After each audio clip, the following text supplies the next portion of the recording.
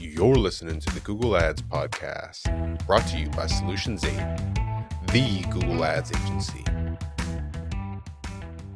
How do you measure brand lift, brand awareness, brand performance? What are the KPIs there? They were so light on that. Of course they were. Yeah. It's a hard question. Literally no solution was offered aside from maybe there's a couple of things, but they're just so highly esoteric that they just didn't even mention them. And that's what myself and our customer were looking at, because we were doing this strategy right now for them. And I leaned over to him. I was like, this is all great. How are we going to measure it all? And he's like, I want to see that part of the show. Right. And they never got to it. I've got an answer for him. It's MER over time. It's media efficiency ratio expanded. It's based on some assumptions, right? Increased brand awareness ultimately will increase ROI. That's more or less the assumption. And so if I was advertising last year and all other variables are the same, and I'm advertising this year, and my brand awareness has gone up in theory, then other levers will have been improved. Click-through rate is better, conversion rate is better, customer take rate is better, retention is better because I have better brand awareness. And so I should be able to see the improvements based on that comparison to that timeline. Dude, it makes sense philosophically. If we were in school right now teaching marketing, that's an easy thing to put in a textbook. That feels like an impossible thing to sell. I don't know how to sell that. I got a lead this morning and I have to hop on the call with this customer and I'm going to go sell them brand performance. I'm going to feel silly. It's a bit of a leap of faith when it comes to when it comes right down to it. And the funny thing is that, I don't know if you've read his book, but Byron Sharp was one of the speakers. Byron Sharp is this very well-known best-selling author, wrote How Brands Grow. They're actually giving away his second iteration of that book at the conference, which was worth it unto itself, which is cool.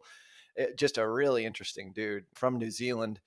And he basically said he doesn't do anything like model mix marketing, which is an esoteric way of tracking and making sure that everything is being done accurately. And I haven't seen a model where it works perfectly every single time. One of his takeaways is he said to a bunch of performance marketers, you don't need to measure everything. You can actually miss some stuff as long as you're keeping an eye on the big picture. Back to your philosophy on this, which I agree with, which is MER. So there is a certain leap of faith when it comes to brand. But here is the key takeaways we'll throw in some stats here, is that you don't have to go from conversion ads. Let's say you're running conversion ads right now. And chances are, if you're listening to this show, most of your meta ads are website conversion ads. Great. Good place to start. That's where I would start. And you can optimize that. You can separate out your levels of traffic. You can go back to listen to 500 episodes of perpetual traffic. We talk about all this sort of stuff. Point is, you don't have to start with, I need to start building brand and spending twice as much on brand awareness or reach campaigns. No. You do it in slow increments. You do it over time. So that when you do this, you start building up your own brand voice, but you're seeing not a huge decrease in the effectiveness of your conversion ads. So for example, like with a client of ours, we're doing this at $100 a day for not brand awareness, top of funnel ads. Like just, hey, get the brand out there, no call to action. All we're looking for is brand recall as our conversion action. We're doing this with consideration campaigns, which is middle of funnel traffic campaigns, maybe a middle of funnel conversion with a website conversion objective for a lead, not necessarily a sale, or for reading a blog post, or for watching a video views. Like you can do it in increments. And we actually have a test running right now where we're testing 5 different top and middle of funnel campaigns and seeing which ones are the ones that have the most lift on the back end. For us at Tier 11, it is book scheduled calls. And those book scheduled calls, through the way in which we track, which it gets pretty close to figuring out what works and what doesn't at the top of the funnel. It's not exact, but gets pretty damn close. We're starting to see lift overall just in leads, quality leads for our ideal customer profiles. And that's how you do it. You do it in small increments. And Byron Sharp, one of his big takeaways is don't do burst advertising. Don't just throw a bunch of ads out there and then stop.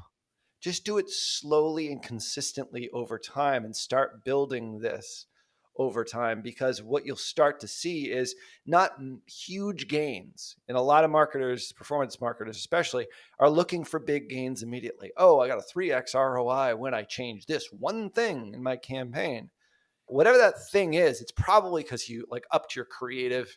You did a lot of sort of things that we talk about here on the show. Maybe you started incorporating creator content that's actually really good, really speaks to your avatar's pain points, desires, whatever it happens to be, however your product solves that particular problem. But in most cases, like, you're just going to get incremental gains, and all those incremental gains start to add up and start to build your brand without you really even thinking that you're a brand advertiser. And so you can do it with just small campaigns and then grow them over time. And we've done this now. There's a case study that we have to talk about here on the show where we did it, where they were spending about $7,000 a month on brand sort of middle of funnel consideration campaigns. And over a 7-month period, they're now at $70,000 a month in spend, because, and their Google spend in a really super competitive space is flat to down. And their cost per acquisition is down by 50%. So stay tuned for that episode, because that's going to be one I think you're definitely going to want to listen to, where we're applying all this. What I'm trying to do right now is just shift your mindset. And yeah, we've gotten some comments from some people saying, like, stop talking about the bloody red ocean of website conversion campaigns and high intent keywords. You know what? Screw that guy. Because the point is, you should be talking about this, because that's where everything's going. CPMs in those spaces are not getting any cheaper. Yeah, it's not going to get better. You can offset it with this. What we're seeing now is when we start to blend in consideration and awareness campaigns, our overall CPMs are decreasing because we have less reliance on the areas where there's more competition. That does make sense. You said it earlier, but there's a leap of faith required, because you have to commit a longer period of time than you'd be able to attribute conversions to anyway. We're used to saying, in the standard narrative in the very beginning, it was 30 days. Now it's 90 days. I'm sure it's going to get longer than that for conversion marketers. But you have to wipe your slate there a little bit and not think in those 90-day epochs, because that's not what this is at all. Which, in a really interesting way, man, you have to be so confident in your core assumptions. Yeah. You have to be really confident in what you're offering. You have to be really confident in who you're targeting. You have to be really confident in your messaging. Like, this peels all the way back. It's funny because before the show, we were talking about Mad Men. This is Don Draper stuff, man. Like, you just have to feel really confident about your approach, because you're going to be putting a ton of weight, a ton of money, and a ton of time behind that approach without any formal indications of success. Thanks for listening to the Google Ads podcast. For more ways to grow your business with Google Ads, you can subscribe to the Solutions 8 YouTube channel. If you enjoyed this episode, please share it with a friend. And if you'd like to work with the best Google Ads agency in the world, you can visit Solutions 8 at sol8.com.